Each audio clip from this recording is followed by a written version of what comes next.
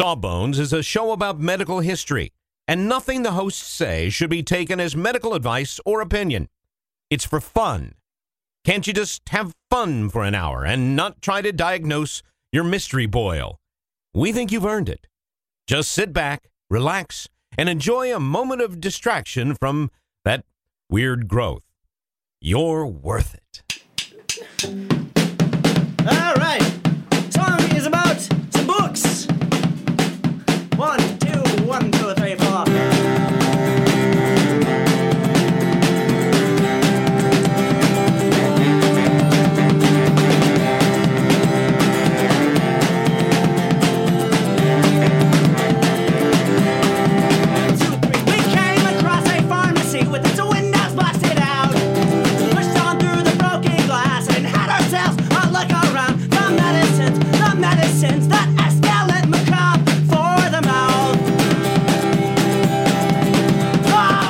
Welcome to Sawbones, a marital tour of misguided medicine. I'm your co-host, Justin McElroy. And I'm Sydney McElroy. Welcome to the show, Sydney.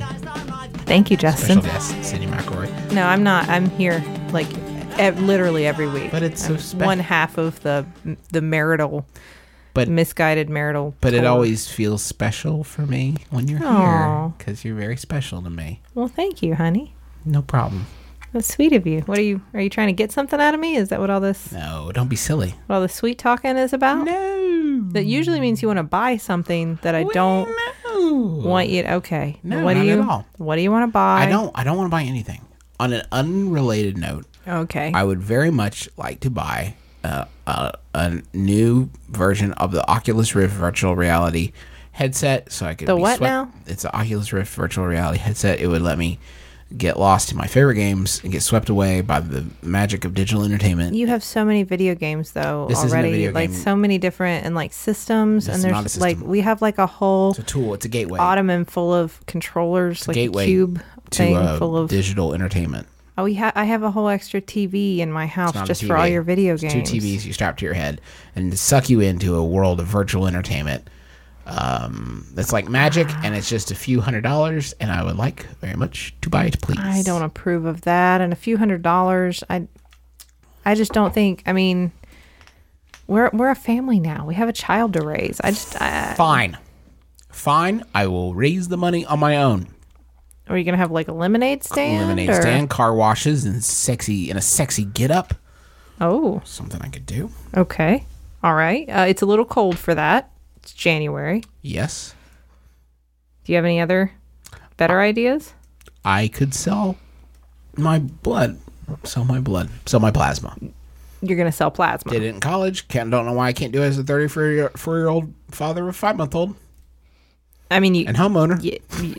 You can. I don't know why. You could. Yeah. I mean, I can raise a few $100. Whoa. I figure they'll give me $30 per pint. I got 9 pints. Quick math. You're just going to. Yep. Oculus. No, wait. Well, I mean, like, how quickly are you planning on? All at once. Oh, no, you can't. No, you can't sell all your plasma I'll lie all still. at once. I'll lie like, still. you can't do it all at once like that. I'll lie still for a while afterwards.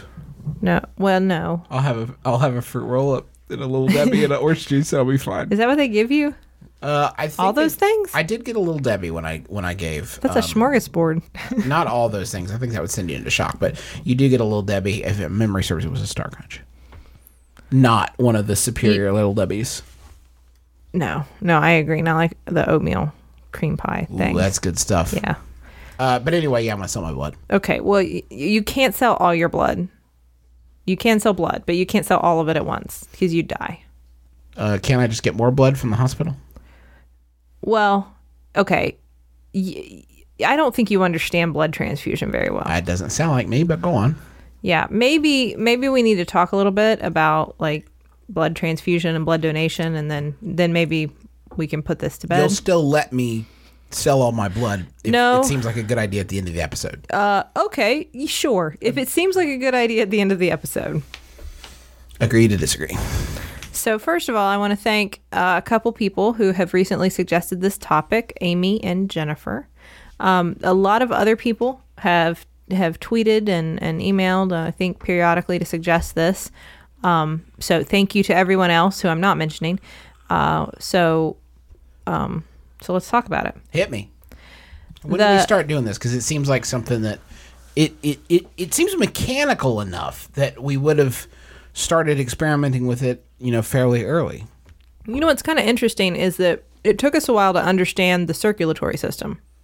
And in order to... So you understand what blood transfusion is. Right. Well, yes. You take blood out of one person and put it in another. Sure. Yeah. Pretty straightforward. Mm-hmm. But you don't just pour it into the other person. You have veins and arteries and capillaries. They can't swallow it. Right. You have a whole circulatory system that the blood has to get into. Right.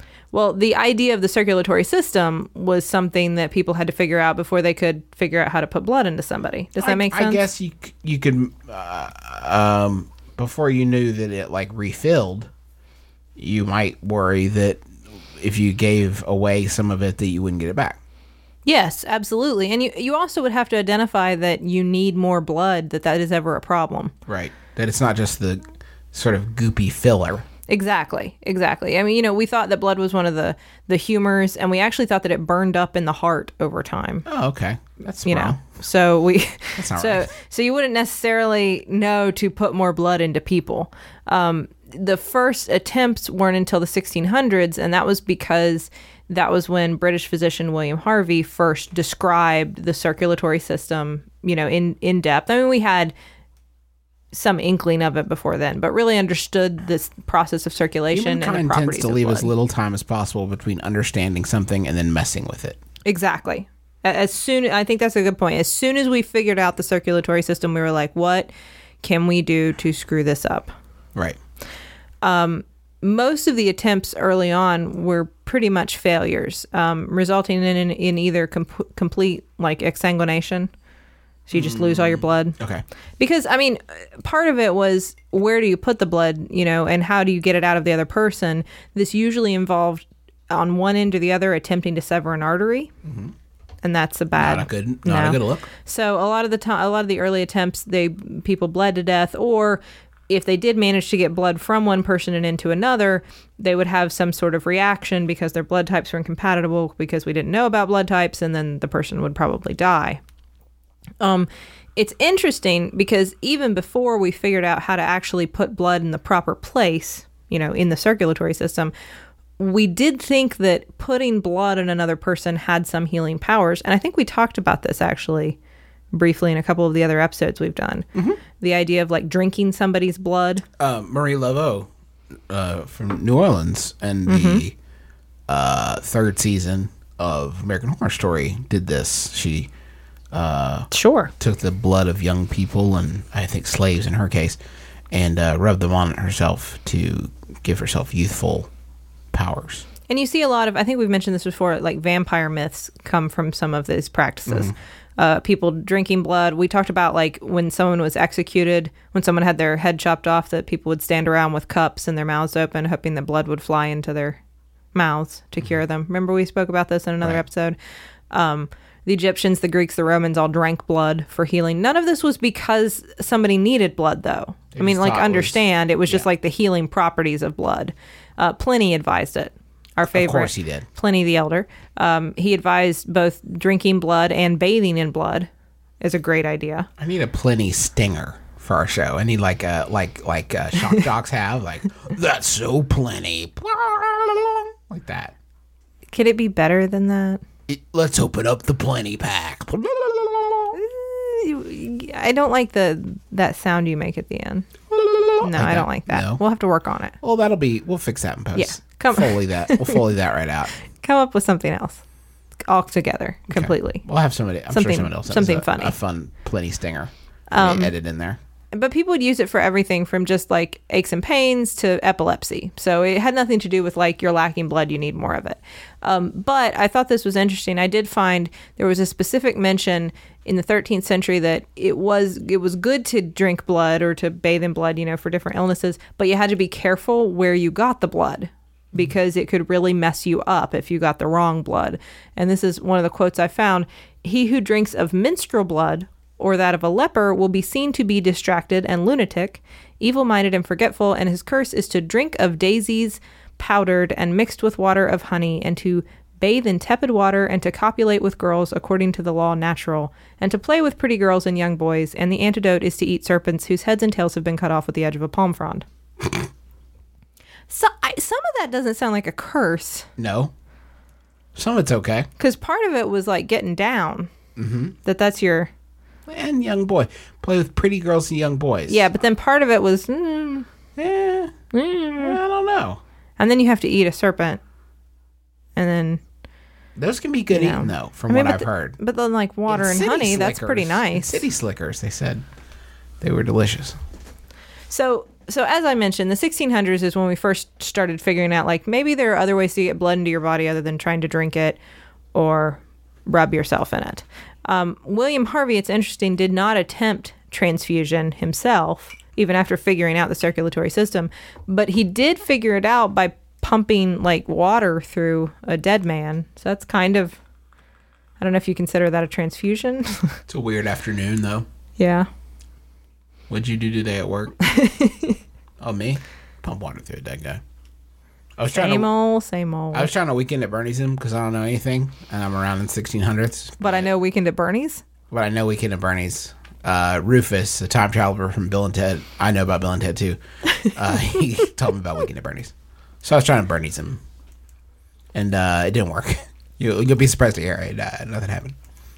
The first kind of attempt was in 1652 when there was this crazy vicar who thought he would try to transfuse a chicken from another chicken. Yeah, go for it. But there's not really any, like, it's not recorded very well. He didn't present it exactly as like a case study in transfusion, so I don't really know how it turned out. So we'll just chalk that up to who knows if that's true or not. Maybe. I don't even know if the chicken was sick. Just wanted to do it.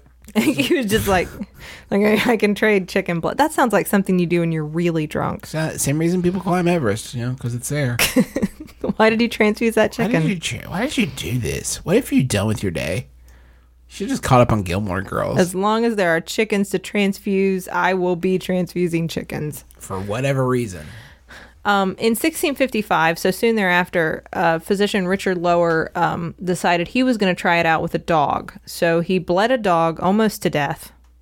And then he basically tied an artery of another dog to an artery of the first dog.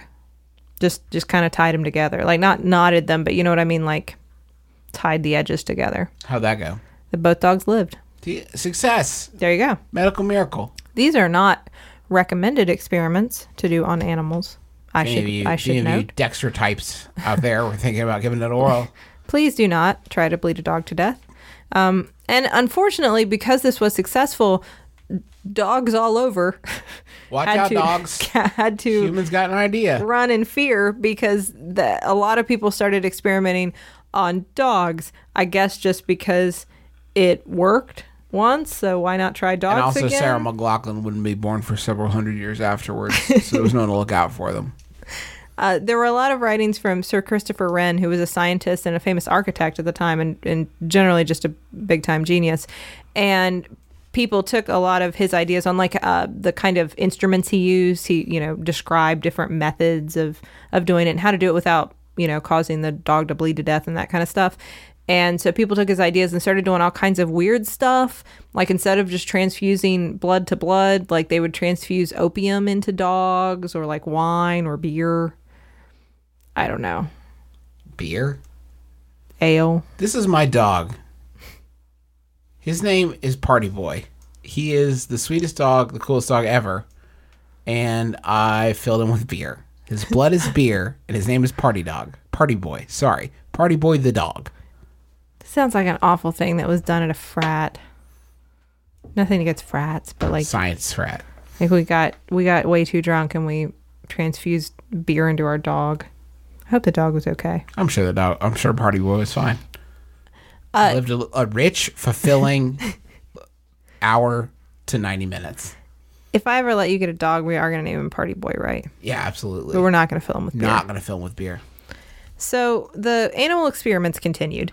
And especially in 1667 with the court physician to King Louis XIV, Jean-Baptiste Denis, who was really into sheep blood. That was kind of his thing. So everybody was trying with different animals, and he wanted to try transfusing the blood of a sheep into people. Okay. Because we'd worked so far animal to animal, so why not try animal to people? Both red? Both sheep and people are red? Blood. Oh, okay. Both their blood is red. Give it a whirl. Fair. Have you seen sheep blood, though? I haven't. Have you? No, but I assume it's red. I mean, it's red, right? It's like, red. it's red. Why? What other color would it be? Don't go kill a sheep. Don't kill a sheep. So anyway, there was a 15-year-old boy who was suffering from fevers. So the thought was that since sheep are so cool and calm, if you take the blood of a sheep and transfuse it into the boy who's got the fevers, that he'll be fine afterwards. That worked okay? He actually lived.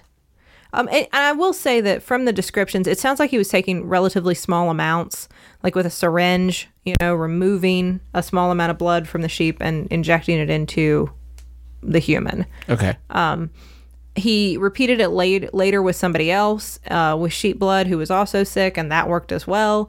And both of them not only lived to tell the tale of their sheep blood transfusion, but they also both said they felt a little better. Specifically, when the second guy that he did it with kind of talked about how, like, after he had it done, his arm felt warm and he felt like he had energy and he felt invigorated. Oh, God. I think he was having a little bit of a transfusion reaction, probably. Oh, okay. His arm probably did get warm. Well, there'll be no living with humans now that we think we can get a momentary bit of pleasure from sucking blood out of sheep. This is the new normal. street drug. Yeah. This is the next crocodile. Sheep blood. And what's interesting is that it was preferred at the time. Like, nobody was thinking of using human blood. They were all using animal blood, partly because it was thought that human blood could be made impure by our actions. So your blood could be impure because of your vice or your passion, and you wouldn't want to put that into another person. Okay. However, things kind of went off the rails when he tried to cure, I should say, a very ill man. He was also very naked. He had had a psychiatric episode of some sort that we obviously didn't understand back then, and was running through the streets of town naked, basically. So he decided he would cure him by giving him blood from a cow, because cows are so gentle. Okay. I guess. Yeah. And so he gave him a transfusion. It did not work so well, and that guy unfortunately did die. And the doctor was charged with murder. Whoa, good. Yeah. Good job, old-timey people. This gets weirder. So he was charged with murder. Let's just take a moment. That is surprisingly responsible. I'm super proud of them. Well, I'm glad that somebody went and you injected him with cow's blood? Listen, I know it's 1667, but you can't just kill naked people, right? Yeah, I don't care that he's running around the street. Like, that's not okay. It's not okay. So anyway, he was cleared of charges. They didn't convict him.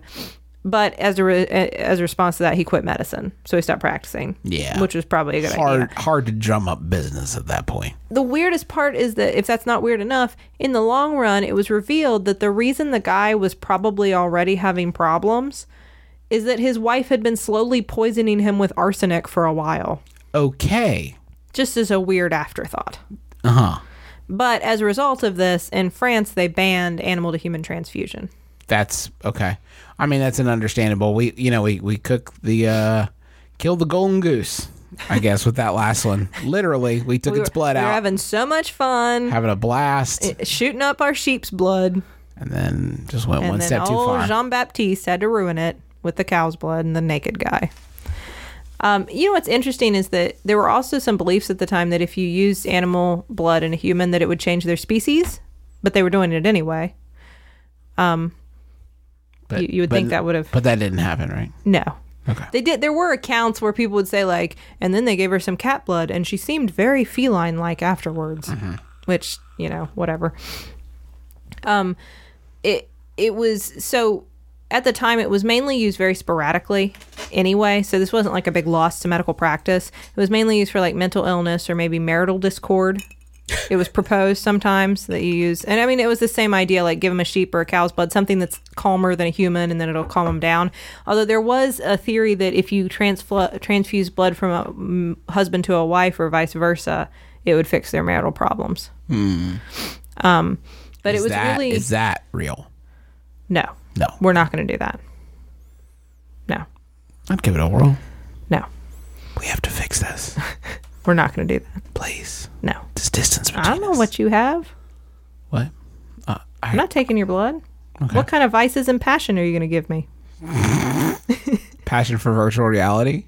A deep burning desire to step inside that digital archway and see what lies beyond? I don't want that. Fair enough. And that was the main reason that they, like I said, the main reason they weren't using human blood yet, even though it probably would have worked better, is that there was a thought that you could pollute a person with the personality and the spirit and the... Makes sense. I mean, like, it doesn't make sense, but it makes a kind of sense. I can see how. I mean, you're still coming off the whole humorous theory where, like, these different fluids in your body influence your... To their defense, I mean, in one of those cases where, like, we were kind of right before the wrong reasons, there were diseases that could be passed from person to person. So, not doing it willy-nilly was probably smart. Right. Now, I mean, we didn't understand that. No, but like... We just didn't want to give somebody, like, the urge to drink. Like, we had the right idea, you know what I mean? Yeah. But the wrong justification, I guess. I don't know. No, you're right. You're right. But, one thing, I read this and I thought this was a really good point. All throughout this time period, it was really hard to get anybody on board with the idea of transfusion in general because what was the most popular treatment? Transfusion. No, bloodletting. Yes. So why would you want to put blood in somebody when... You're just trying to get it out. Yeah, when most of the time physicians were trying to get the blood out of them. That's your problem. You got too much blood in there. If you look at pictures of people being transfused at the time period, you'll often see them being bled from the other arm. Tell me we started getting the hang of this. Well, eventually we did, but before I tell you more about that, Justin, I'm going to need you to come on down to the billing department with me. Let's go.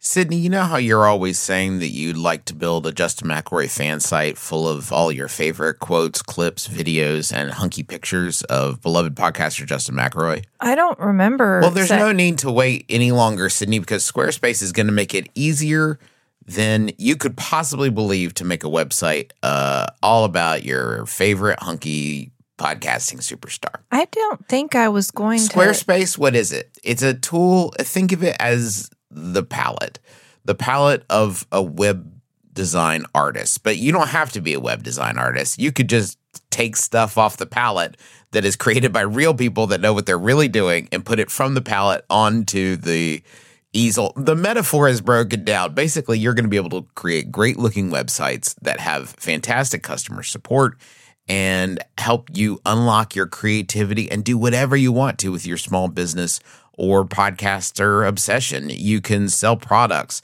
You can post your videos. You can share your stories about how Justin has shaped your life and is also a fantastic father. Folks, you got to stop waiting to make your Justin McElroy fan site. Go to squarespace.com/sawbones for a free trial. And when you're ready to launch your Justin McElroy fan site, use offer code Sawbones to save 10% off your first purchase of a website or domain. We have just started rehearsing for the summer theater. That's right. Summer starts in March around these parts, and that means we don't have much time at all in the evenings to make dinner. But we will not be just consuming Wendy's, although there will be some Wendy's consumed, but we are going to have a little extra help with Factor, which delivers ready-to-eat, delicious meals right to your door, and not like junky stuff you get out of the freezer aisle, whatever. This is real high-quality, chef-crafted stuff that in 2 minutes you're ready to eat it. I'm talking about some Southwestern-style turkey and mac. I think this week I'm going to be enjoying a shredded chicken taco bowl is part of my plan. But they got like fancy stuff. Listen to this. Where are you going to get this? Truffle butter filet mignon. I mean, seriously? From a box? Pre-prepared? All I got is 2 minutes? I'm eating filet mignon? That sounds delicious. Yeah, it sounds delicious. And you can give these a try. And it's not just these meals. We're talking pancakes, smoothies. They got some great wellness shots that are surprisingly delicious. And the meals you just eat and eat. There's no prepping, cooking, or cleanup. Get as much as you need by choosing your meals every week. You're going to get exactly what you want. No surprises here. And the meals, I can say, are delicious. So what do you got to lose? Head on over to factormeals.com/sawbones50 and use code sawbones50 to get 50% off. That's code sawbones50 at factormeals.com/sawbones50 to get 50% off. Okay, Sid, when did we start getting the hang of this? So in 1818, the first person-to-person transfusion was successful, and that was done by obstetrician Dr. James Blundell, who had been kind of... unfortunate name. Yeah, it really is. It's not a very... It doesn't sound like he's going to do this right. I'm Dr. James Blundell. Can I take your blood out of your body and put it in another body? I'm James Blundell. Yeah, I'm good. Oh, no, Dr. it's Blundell. okay. I'm a licensed physician.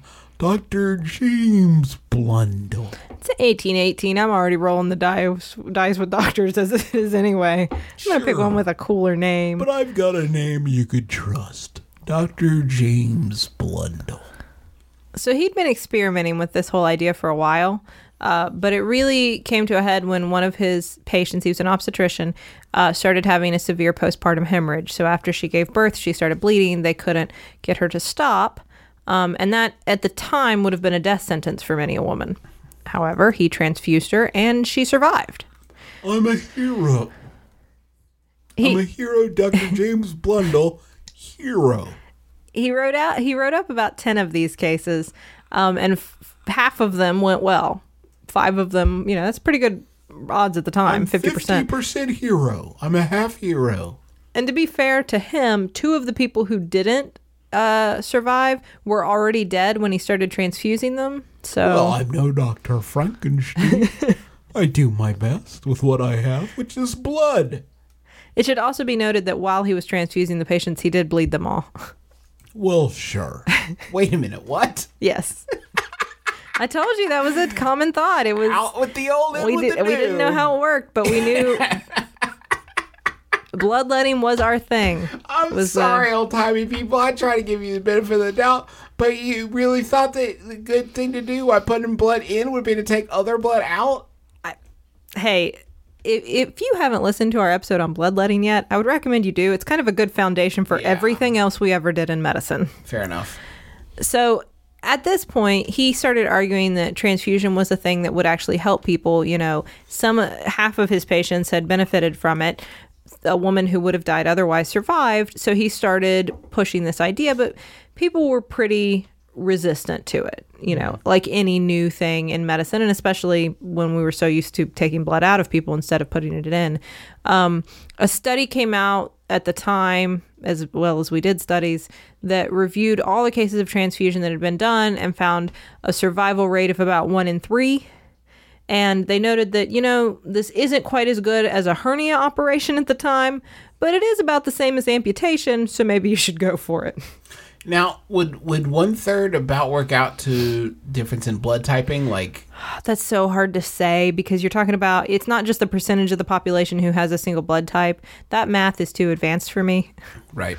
It'd have to be the chances that they had either your same blood type or another one that was compatible, which we'll talk about in a minute. Okay. Because you don't have to necessarily have blood from the exact same blood type as you.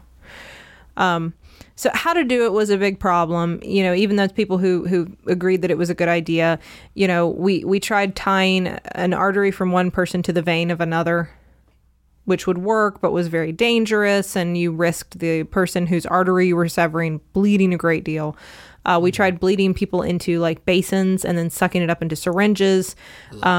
We even just tried to kind of take a bunch of sharp points and macerate the skin on a person's back and then collect what we thought was capillary blood.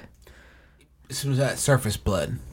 Yes. Not a cool, not a lot of people lining up at the Red Cross back then, I would imagine. No. And I don't think they gave you cookies or juice or anything when they did this stuff. They gave me a very soft cushion to lie back on. And as you can imagine, getting the blood out was a problem. And then also, if you did put it into a bucket or something, it would probably start to clot. And that was a big problem too, because then what did you do? In the late 1870s, it was trend for a while to try to transfuse milk.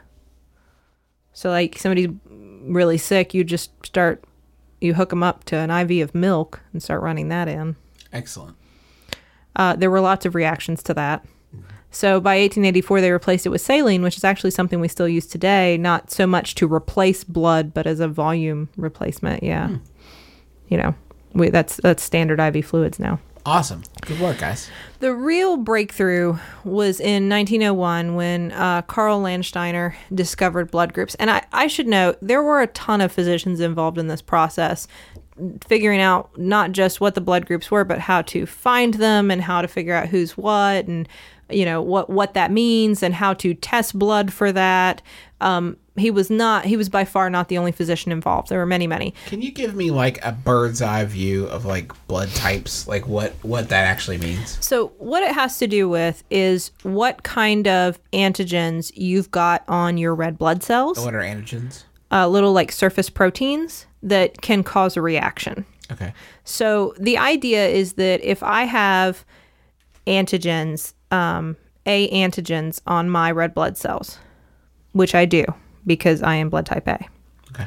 And you give me blood type B blood, you have formed that person with type B blood. Let's say that's you. I don't know what type your blood is. I don't either. We need to figure that out. It wouldn't hurt. You have antibodies against my antigens. So you're going to try to destroy my blood cells. I want to see your blood as a hostile invader. Exactly. And vice versa. I have antibodies against your blood cells. So you can imagine when you put those blood cells in my body, we're both going to have problems. Is that going to be fatal?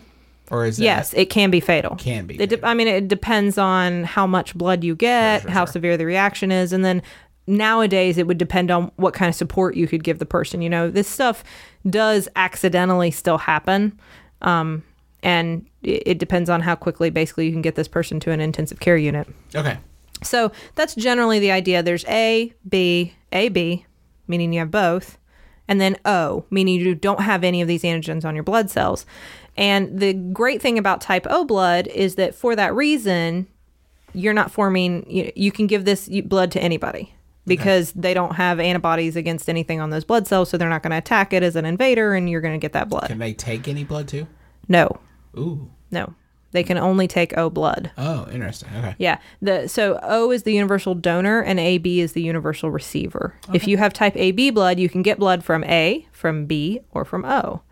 The other thing to consider, of course, which wasn't figured out for about another 40, 50 years, was the RH typing, which is if you're positive or negative. So, like I'm A positive. That means that I have the RH factor, which is just another, again, antigen on the blood cell kind of thing. Okay. Don't worry so much about what it means. The important thing is that it has to match if you're positive. Okay. No, if you're negative. Okay. Strike that, reverse it. It has to match if you're negative. If you're positive, you can get negative or positive blood. If you're negative, you can only get negative. Okay. You got it? Yep, That makes sense? Sorry. Okay. Sorry. So it took a while for everybody to catch on. There were still a lot of people who were using outdated matching and grouping systems that people had theorized but were wrong about all the way up until the 30s. It was interesting in World War I, we also figured out, because as you can imagine, all of a sudden it became necessary to transfuse blood. Right. We figured out how to preserve blood. We figured out how to keep it from clotting, because some of our early methods were killing people. And that's when we figured out the RH typing. And as a result, after that, as we move into the 30s, we see the rise of the first blood banks. Oh. Which was really important by World War II when we were collecting mass amounts of blood to have on hold for the soldiers. There's actually a program in the U.S. first called Plasma for Britain, where we were collecting plasma to, ship overseas and give to the British who were in need. Does plasma have the same typing restrictions? Yes. Okay. But then after that, we created our own, blood banking kind of systems for use in the U.S. as well, and civilian use. A big thing was in the 50s when we replaced glass bottles with plastic bags to hold blood. That was a big deal, as you can imagine, because it's a lot easier to store and transport plastic bags. Yeah, I can see that. So it was a lot harder to have mass quantities of glass bottles that you shipped, places. And we refined the testing. We first started testing for syphilis, and then soon after that, we started testing for hepatitis B. In 86, we started testing for HIV, and in 91, we finally started testing for Hep C. And now we can test for a lot of different illnesses, in your blood before we would give it to somebody. So it is very unlikely that you would get any of these illnesses from a blood transfusion. Nowadays, we also, of course, cross-match blood. So not only, for instance, in the hospital, are we going to pick a blood type that matches yours, but we're probably going to mix it together as well and make sure that we don't see any reaction to unknown antibodies, because there are things in your blood that we don't necessarily know about ahead of time or test for because they're uncommon that can cause transfusion reaction. As you mentioned, we can give plasma, we can give platelets, we can give red blood cells. Some good facts for you to know. Every blood donation can save up to 3 lives. Wow. Because we can divide it into the different parts. About 38% of the U.S. population is eligible to donate blood based on their health status and age and everything, but less than 10% does. Huh. And why that's important is because every 2 seconds, someone in this country needs blood. So, I don't know, we've been doing this show for like 35 minutes. You do the math. That's a lot of people. So, if you are interested in donating blood, just so you kind of know, because some people have asked about different things that they check for, you go in, you'll have a brief health history taken. They'll check your vital signs. They will check your hemoglobin.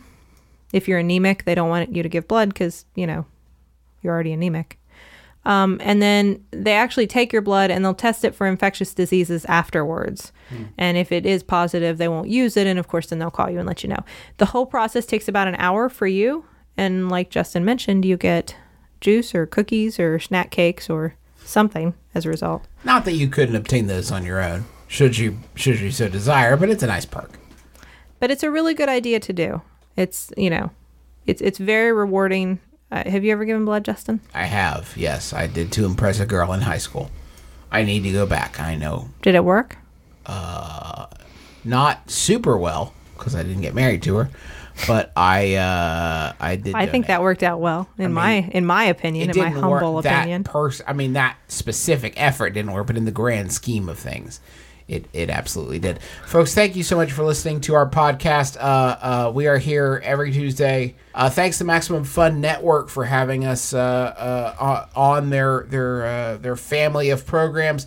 A lot of great stuff we listen to. A new show called Pop Rocket, which is a bunch of really smart people talk about the events of pop culture of the week. A lot of fun to listen to. So check that totally out. We also have other great shows like Stop Podcasting Yourself and The Goose Down, Judge John Hodgman, Memory Palace, Risk.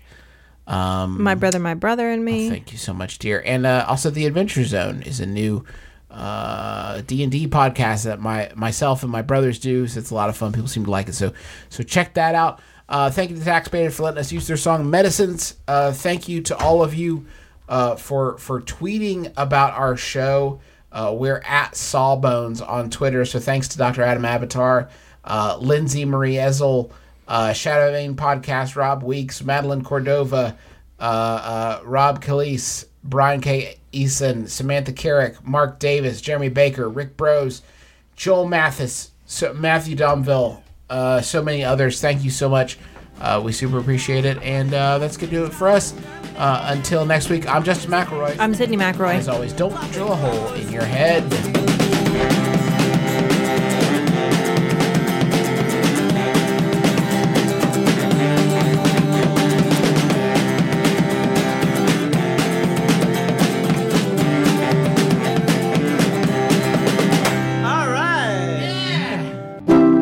MaximumFun.org. Comedy and culture. Artist owned. Listener supported.